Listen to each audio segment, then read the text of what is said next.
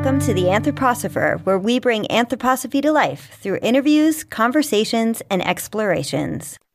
I'm Laura Scappaticci, your host. I'm really excited to be talking with Laura Summer and Matt Sawaya about art. In this episode, we talk about what the world would be like without it and do some really fun exercises. So I hope you'll enjoy the whole episode. Stay tuned all the way through the end to hear about two great educational opportunities where you can learn more about anthroposophy. Thanks for joining us. Hey, Laura and Matt. Thank you so much for coming on to the Anthroposopher today to talk about art. I'm just going to introduce you quickly, but I'm hoping you can talk a little bit about yourselves and your work. So Laura Summer, you're in Hudson Valley, New York, and you work with Free Columbia. And I'm just so excited to explore all this amazing art, innovative art systems that you work with there. And Matt Sawaya, otherwise known as Matre, hip hop artist and just artist overall. I'm hoping that we can talk a little bit about your works today too and some of the innovative things you've been doing. So basically, we're in the middle of this crazy time. People might tune in at different times, but we're in July 2020 right now, in the middle of a pandemic, a global pandemic, and a lot of unrest in the United States. So why are we talking about art? So you tell me, why are we talking about art? Why is it so important right now? I have some thoughts on it, but you have more, I'm sure. To me, it's like the question has to come before the question of why are we talking about art. Then there's the question of, what is this situation of our world and in our country, not only the pandemic, but the whole racial justice question. What is the opportunity that's being presented to us as human beings? It seems like generally in our individual lives, we learn through crisis. We don't change a lot when we're just really comfortable and everything seems fine. We really change when we're faced with something dramatic and difficult. It could be an illness, it could be a life situation. And so now our whole world and our country is being faced with a crisis, a huge opportunity for change and development. And so we get to look a little bit at how do we want life to be? What are we going towards? What kind of changes could we make that would make kind of a new reality for us as human beings? What is it to be a human being? And then through that, if we look at this as an opportunity, then maybe we can look at what's art, what's the door that art opens,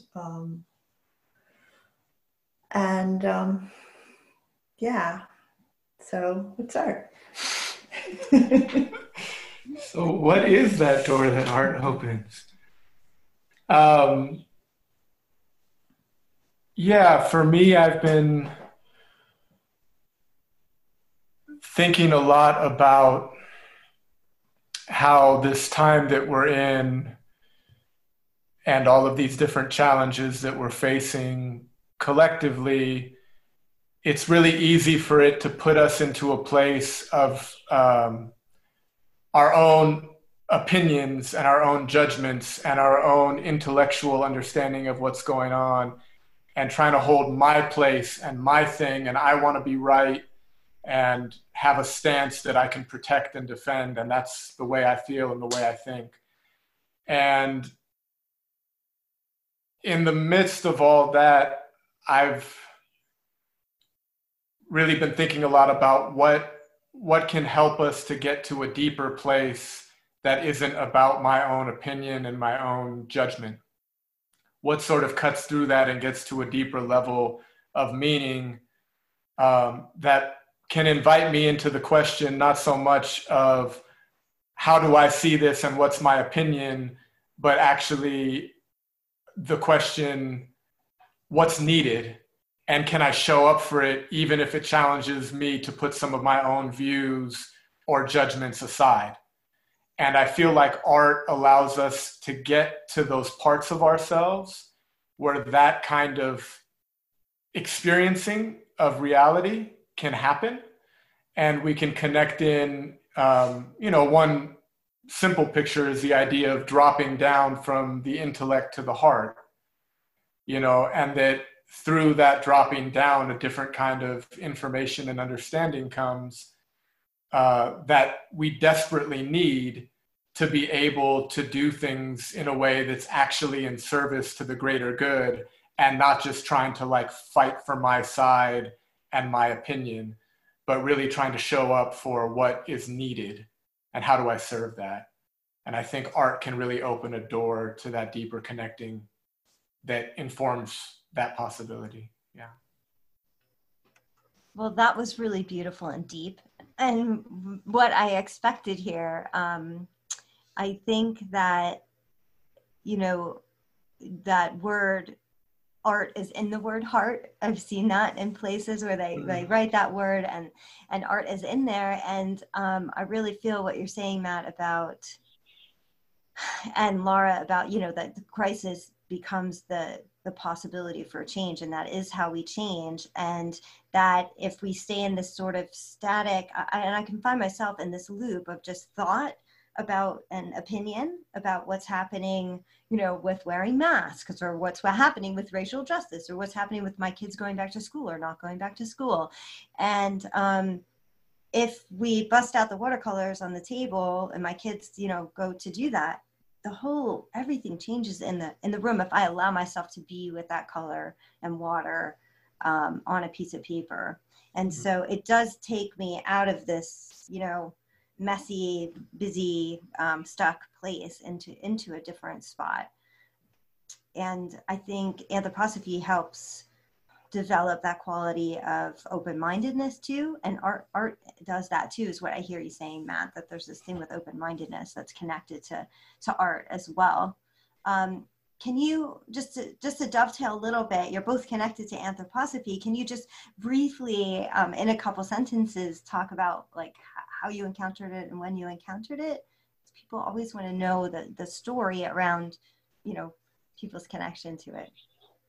Yeah, well, for me, my parents were 60s liberals, and they were both atheists. And they were looking for an alternative to the public school system in New Jersey. And so they sent me to Green Meadow Waldorf School by mistake. They never knew what was behind it, that there was any spiritual orientation. If they had really known, they definitely would have pulled me out. But my sister and I learned early on not to mention anything about the verses that had to do with God or any sense of spirituality. And so, yeah, I went to school as a Waldorf student through 8th grade. That was all there was at that point. Then I had really not much to do with it until I was in my late 20s, when I went to an information session at the Minnesota Waldorf School and realized, oh, this is my path. I have to get to work here and start studying it. So that's where it started. For me, it's interesting to think about, because in a way, I think I was connecting with the essence of what we could talk about as what's working through anthroposophy as a living spiritual process that I had encountered, and was working with that long before I had ever even heard the name anthroposophy.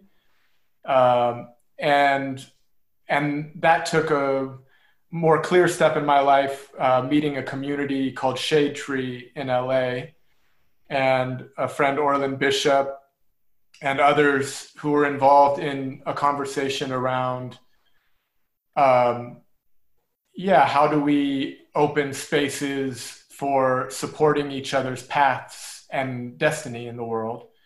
And through that, there were different spiritual streams that came into our conversations.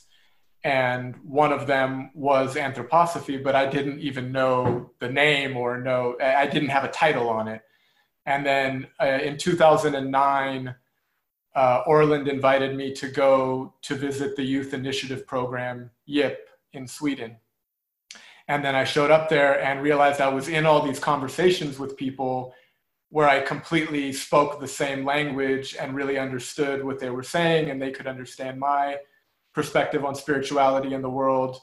And all of a sudden people shared that this was coming out of this concept of anthroposophy.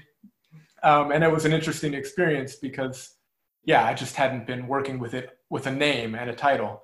But then I connected with that group of people and eventually a whole network, and became more involved with this community of people working in this way. Well, those are two great stories. I love, Laura, that you and your sister made a decision not to talk about any time where it was like anything about spirit to your parents, and that, Matt, you were already in this whole language and spiritual path, and then found this other connection that had more of a structure around it. So that's pretty cool. It was just natural. I think a lot of people have that experience with anthroposophy where it's like, oh yeah, this syncs up with everything I've sort of been working with. And it puts some words around it and some structure that maybe I didn't even know was there and, experience. So, okay, thank you. So getting back to art, as two artists, can you tell us a bit about some of the things you think would be needed right now for people during this time, and then some of the innovative things that the two of you are doing? And I know, Matt, you were on the West Coast and now you're on the East Coast, so that was a big change. So I don't know if that has anything to do with some of the innovation you're working on within your own artistic process, but yeah. So yeah. Laura, how about some stuff that y'all are doing right now and how it could help me, for example, out here in California? Well, I think that before I say to anybody, like whoever might be eventually listening to this, you should do this or you should do that, or even before I say we're doing this or that, I'd kind of like us to go through a little bit of an imagination that would help, I think, to see what are the aspects of something that is called art that could enliven a person. And I think it will be different for different people. So if we could imagine it away, that might inform us a little bit about what is needed. So if you think of something that has been really important to you that you think of as art, so it could be a book, it could be a painting, it could be a song, it could be a movie, it could be a dance, really anything that you would fill in this is how I experienced this art form and why was it important to me. So like Matt, what would you give me an example? Well, there's so many. Yeah, for some reason what's coming to mind is some of the early hip hop I listened to. There's a group called BDP, and well, I kind of already know where it's going, the exercise Laura's inviting us into, but I'll just say that I'm not really sure why that came to mind right now, except to say that particular music was totally formative in the way that I view the world, and was, just completely changed my life from a very young age. So that comes to mind for me. Awesome. So you're going to take us through an exercise right now, Laura. So anybody that's listening could kind of go through this process with you. Yeah. Everybody that's listening could think like, what's something that had an effect on you in one of those media. So Laura, what would you say? What's something that you think of as art, but it had an effect on you? Yeah, I would like to say some of the early hip hop I listened to, but I think I'm gonna go with dance. Yeah, so just I had like dance lessons. Does it count? That I was the one Sure. doing that. Yeah, so I really liked jazz dance when I was very young. Hmm. It wasn't ballet, it wasn't tap. It was just like this more, free kind of form, I think. So yeah. Yeah. So when I was little, I really loved Peter Pan, the story of Peter Pan. Hmm. And I loved it both as a book. And then I got to see the first movie that was made. So that was really, really important for me. And I also really love Mozart's flute concerto. That's a really important piece of music for me. I listen Hmm. to it in the car a lot. And so everybody who's listening could think up some of those things. And then what I want you to do is I want you to think about how the world is, how your world and the whole world is, if there is no hip hop. There's actually no music. There's no dance class. There's no dance of any kind. You can't go to a dance because dance doesn't exist. There aren't any books. There aren't any movies. There aren't any magazines. There aren't any paintings. There aren't any photographs. So I'm looking into on this call. I'm looking into Laura's house, and I can see things behind her, and all of those things you have pinned up, all of those little paintings and things like that. Those are gone. Even your curtains, which are printed with this butterfly motif on them, they're gone. It's all gone. And so if you live into that for a minute, like you probably don't want to stay there too long, but live in there long enough that you can imagine what the world is without art. Then I think you can begin to say, oh, what I need in my life now is, maybe that's like a good book to read, or maybe that's a music performance, or maybe that's to move with other people, whatever that is, because then you can get a little bit more of a sense of what that brings to you, and therefore also to other people. And we're faced with this question of what kind of life are we going to have? What kind of future do we want to have?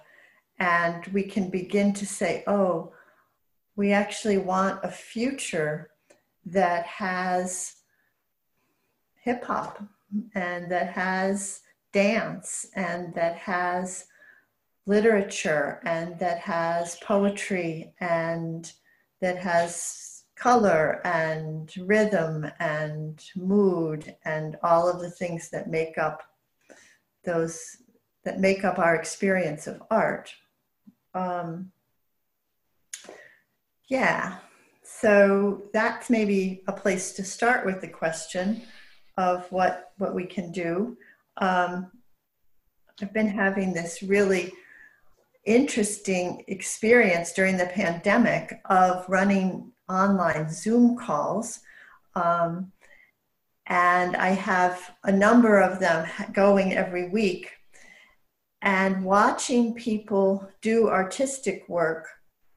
So they do the artistic work during the week, and then they come together on the Zoom call and share what that painting or drawing has been during the week. And I've had so many people say to me that this activity has been their lifeline in this time. Yeah, a lot of people have been completely isolated. We have a woman from India on one of the calls that hasn't been out of her house for 4 months. And that this doing this activity and sharing it with other people is like what's keeping some people sane. And so that's an interesting thing about art, is that somehow the activity, the creative activity, keeps us or inspires us to be human and well. Yeah, and well. So wow, it was a hard exercise to do. It was really sad. I felt unwell thinking about it, honestly. So I can see why I mean, actually, I don't know what would be left in my space that I'm in right now. The trash can, probably. And maybe some of the computer stuff, some wires. I mean, what a sad existence. For some reason, I was thinking about songbirds and how it would be like walking outside and there'd be no birds, no anything. Like it would just be devoid of so much. I don't know what kind of world that is. Can I take one of your classes, please? Because sure. pull out of my sadness now. Good to have you. Yeah, they're totally available. We'll make sure we talk about those at the end so people know how to get to them. We'll make sure we do that. Wow, that was a really powerful exercise. Thanks for walking us through it. Yeah. Matt, how about you? What are you thinking? Or Laura, did you want to continue with the thought there? I didn't mean to interrupt, but I was just needed to, get that out. Yeah, I had a similar experience. It's an intense exercise. Yeah, as we were doing it, I another piece of music came to mind, the Bach cello suites. I have an uncle who really loves the Bach cello suites, and I remember as a kid the first time that it was ever played for me. I think I was in a car with my parents, and it was on a cassette tape in the car, like a dubbed cassette. And I can remember, the feeling that something was alive in the space that I was in. Like there was another presence coming through that music. And I was thinking about it as Laura was leading us through this exercise. Even when I'm not listening to the Bach cello suites, I can recall in myself the sound and the resonance of the cello bow and the strings. And as I was doing that, I can feel that resonance is vibrating with something in me. It's like it speaks a language that my soul knows. And so it can come awake, even just by recalling it in my memory. It feels like it helps to wake up this part of myself that knows something deeper about the truth of what it means to be alive and who I am, and this like other aspect of myself that's not just in my intellectual thinking or my day-to-day, way of being in the world. And then to imagine, so then I had the thought, just knowing that the Bach cello suites exist holds a space for that in my life. And it's not something that I think about day to day. I don't think about, the Bach cello suites every day or every hour. But if I do think about them and experience that feeling of how something in them helped to wake up this deeper part of myself, and continually does every time I either experience the music or think about it. And then I think about that music never having existed.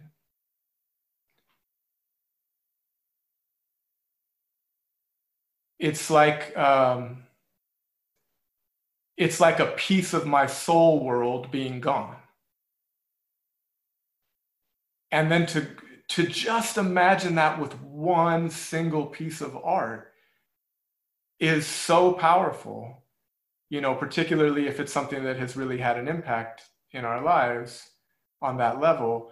And then to begin going through a list. The first time I did this exercise with Laura, she made us list specific things. So I would have on a list the Bach cello suites, you know, a favorite movie of mine. That's Moonlight was a favorite movie of mine that really affected me recently in the last few years. Okay, so I've got those two things on my list.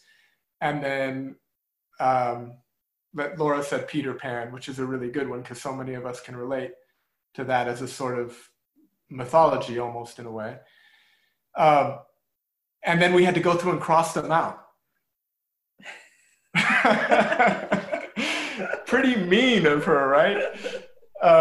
But it's a very powerful experience because with each one of those, even if it's just three, even if it's just one, but let's say it's three, and I cross all three of them out, my world has significantly changed now that they don't exist anymore. It's hard to even imagine, you know? So I really appreciate the exercise because it helps to put it in a frame where we can actually experience it in that more direct way. Yeah. And then I would just say if we extend that to the time that we're in, and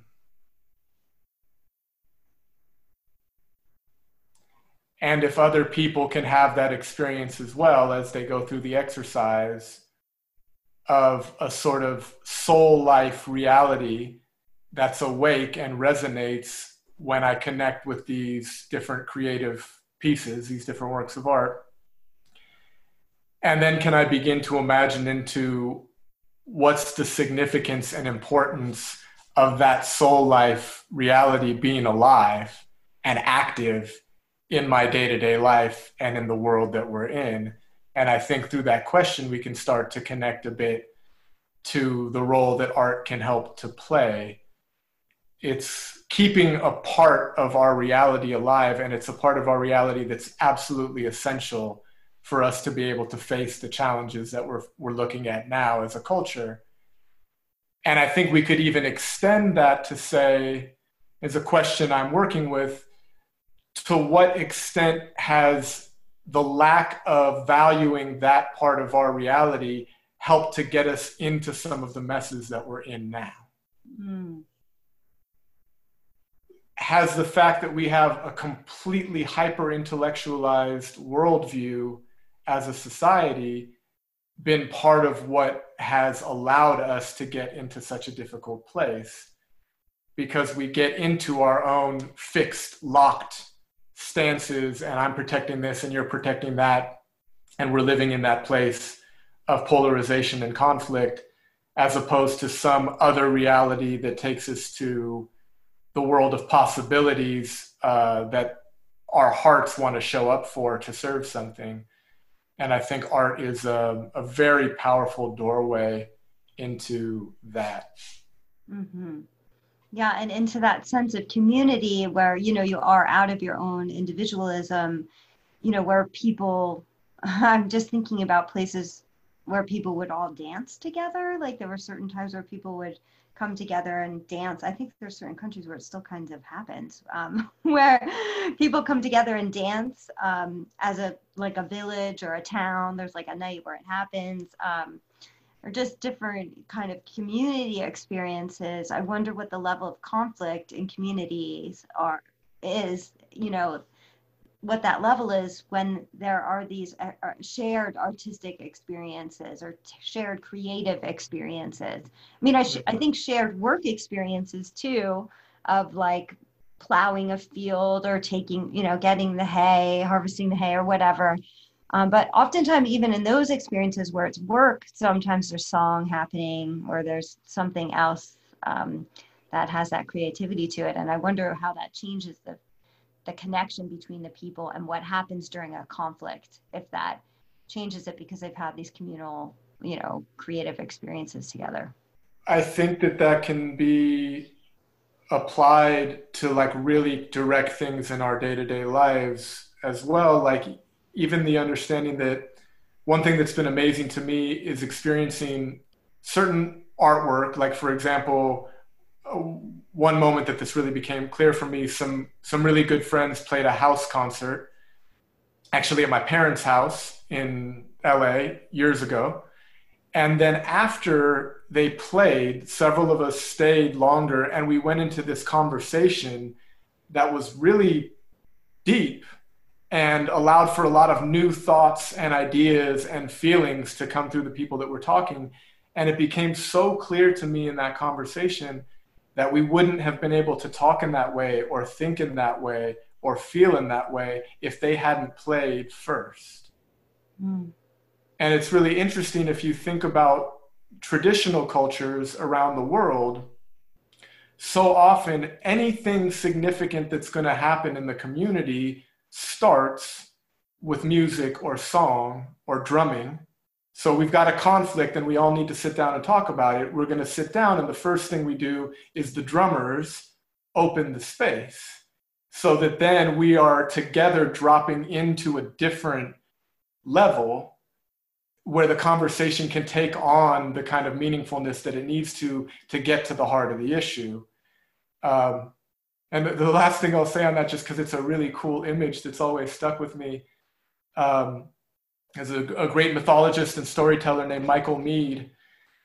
And he talks about this idea that in a certain culture, I can't remember where it was, that he was speaking about, every time the leader of the village would come into a political gathering, he or she would have to come in dancing.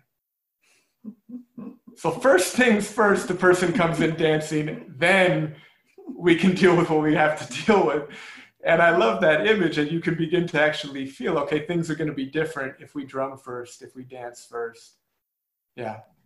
I'm just thinking of this fight my kids got in yesterday, and I think we have to have a family talk about it. And I'm just imagining if we all just decided that we would just come into the space where we're going to have the family meeting and we're just all dancing, and then what would happen? The conversation would be totally different. And I'm being kind of silly, but it would be totally different just right from the get-go. So totally. Yeah, that's great. So Laura, what else would you like to share? Do you have another exercise we can do with you, or? Maybe we can do this.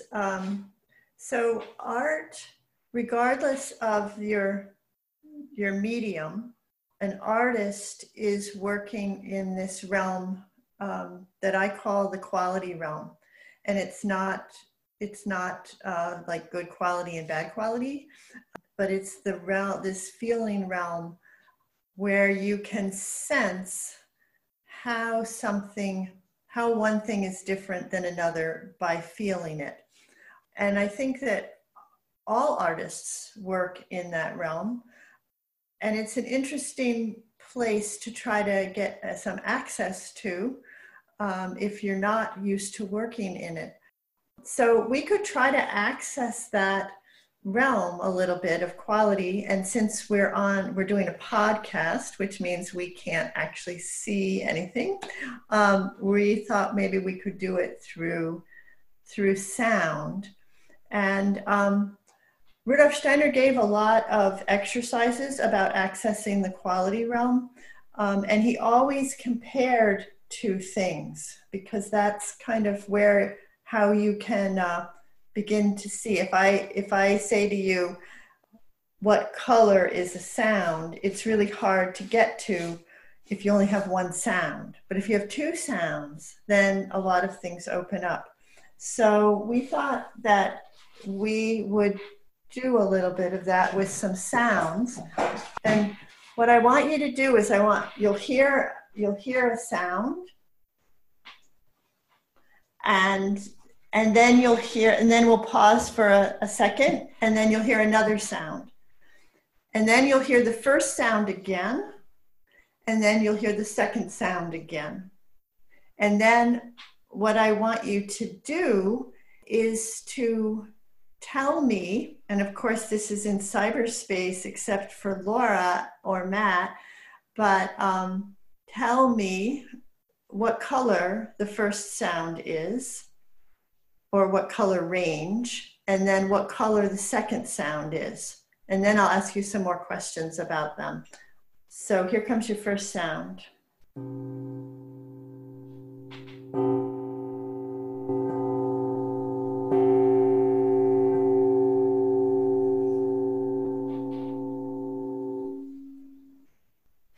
And the second sound.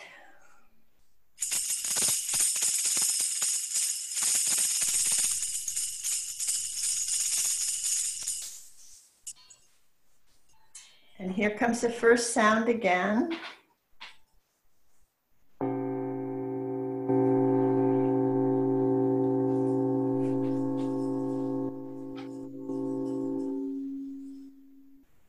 And the second sound.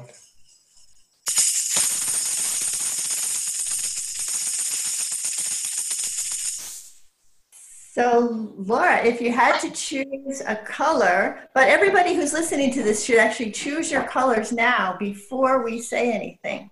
Yeah. Think about, yeah, how does that one feel? And if you had a whole bunch of colors in front of you, what would you choose? But then just, we're going to go ahead and tell you what Laura came up with at least. Okay, and just for everybody listening, and especially for my sake, there's no wrong answer. There's no wrong answer, or is there a right answer? I'm just checking. There is no right or wrong answer. Okay. Yeah, it's just a way to access this realm in yourself, this space in yourself where you're perceiving it with something other than your intellect. So you may have to try one color and then go to the other sound and try a color with that one, and then go back to the first one and try a color with that one, back and forth. But if one of them is a distinct color, then ask yourself, could the other one be that same color?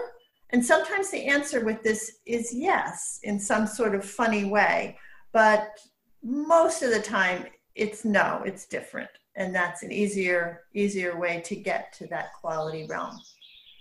Okay, well, they certainly sounded different to me. And so when I was trying to associate a color, the first one for me was more of like a gray, blue sort of color, that the first sort of, I don't know what that instrument was.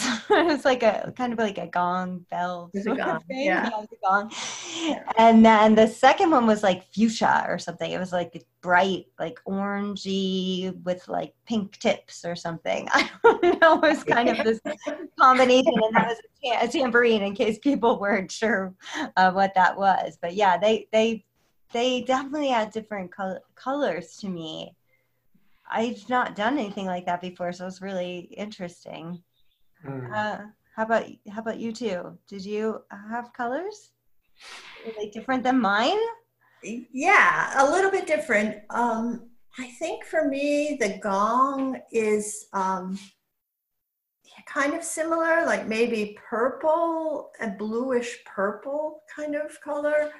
Although I could also move it into like a really deep red color. That would also be possible. And the tambourine is, yeah, kind of similar, kind of like an orangey. To me, it's not like a yellow, because for me, the sound of a triangle being played is really yellow. So if I compare that to the tambourine is not quite as bright as the triangle. But you can see how you're moving in a space which you're not used to. Usually, most people are not used to moving in this space, right? You got some colors? Yeah, for me, with the gong, also a deep blue or a deep red, but I noticed it sort of like tones of colors was what really I could see or resonate with most clearly. So like the gong definitely felt like a darker shade, and like deeper and darker. And then the tambourine, I started with yellow, but it doesn't quite feel like yellow. When you said orange, Laura, that kind of felt like something in there, but definitely something brighter and a brighter color. So this realm of quality, and helping people to get to this realm of quality and doing these translations from one thing to the other, which you can also do with taste and smell, musical instruments, kinds of dance. Each thing can have a manifestation in a different medium. And sometimes I ask the students, if you met this color on a bus, what would it look like? What kind of person would it be? Would it be really outgoing or really quiet? So anyway, teaching in that way, that's basically what my life is doing. That's what I do. And I think that entering into that realm can really help people to access things that are beyond the material world. And I think that's why Rudolf Steiner gave this whole set of exercises in Knowledge of Higher Worlds about accessing that quality realm. That was amazing. And can you tell people how to find your classes? Because I know we're getting close to the end of our time, but I would like to keep having experiences like this. I feel like it woke my brain up in a different way, and maybe more of like the connection of my brain to the rest of me rather than to just my keyboard and my screen, which I'm using a lot, right? So it just, I could feel it, in my body in a different way. So how do we find you? How do we find you two? Well, you can find me in two ways. And for some things, one way is easier, and for other things, the other way. So if you have them both. So there's two websites. One is freecolumbia.org, and that has a lot of the visual art possibilities and the Zoom information on the Zoom calls and how to contact me so that you can participate in Zoom calls, or we actually teach person to person right now. I'm starting a course on Saturday that where real live people will come into the same room and do artistic work together, which I'm really excited about.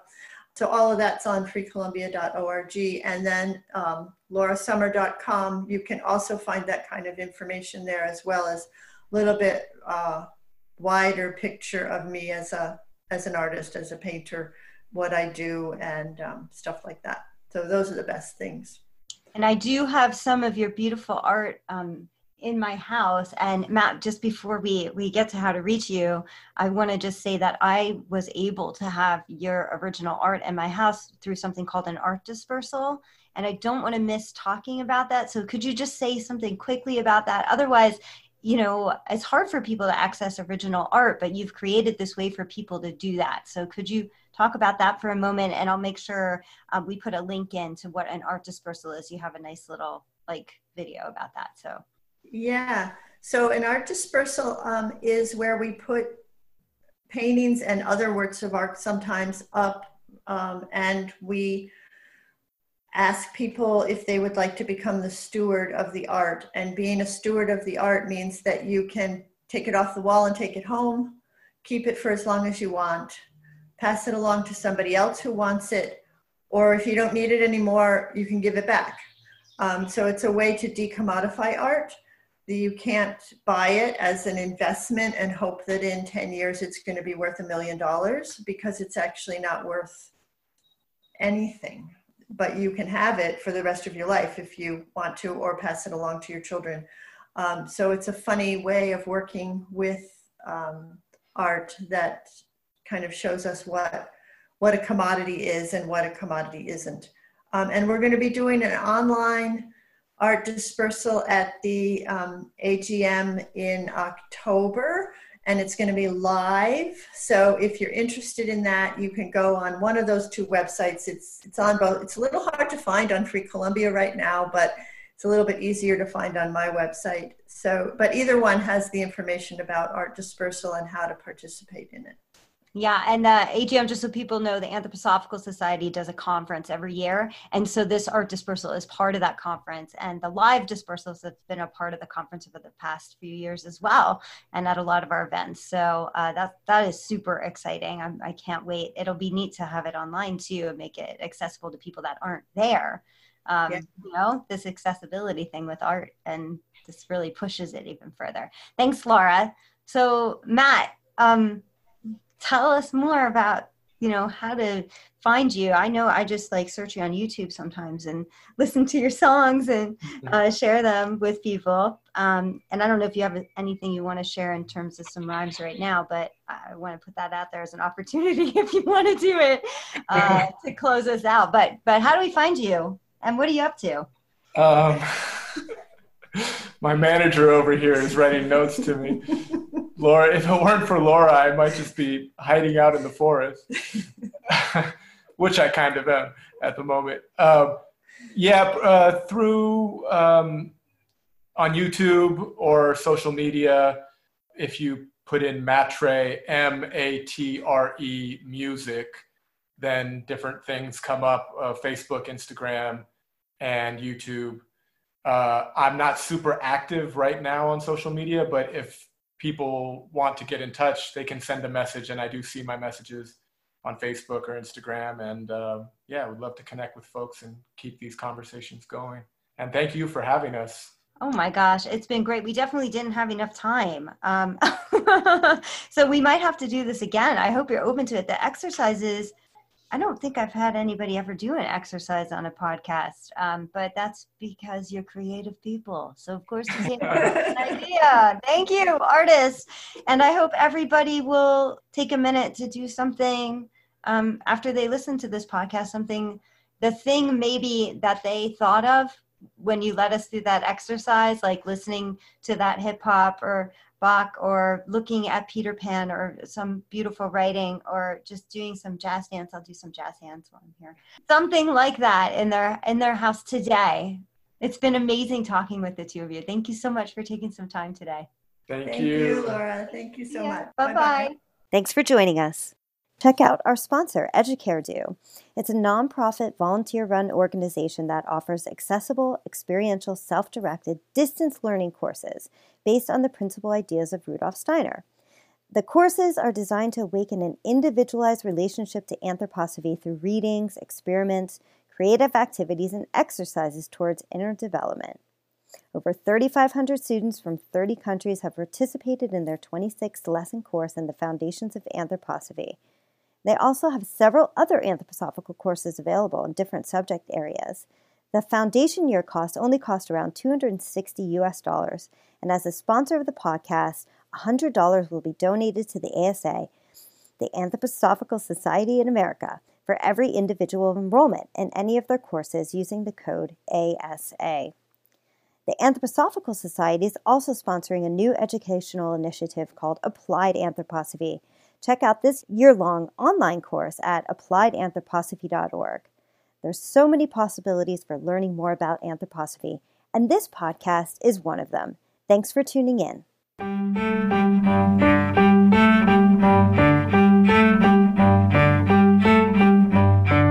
Thanks for joining us today on The Anthroposopher. Stay tuned for our next episode.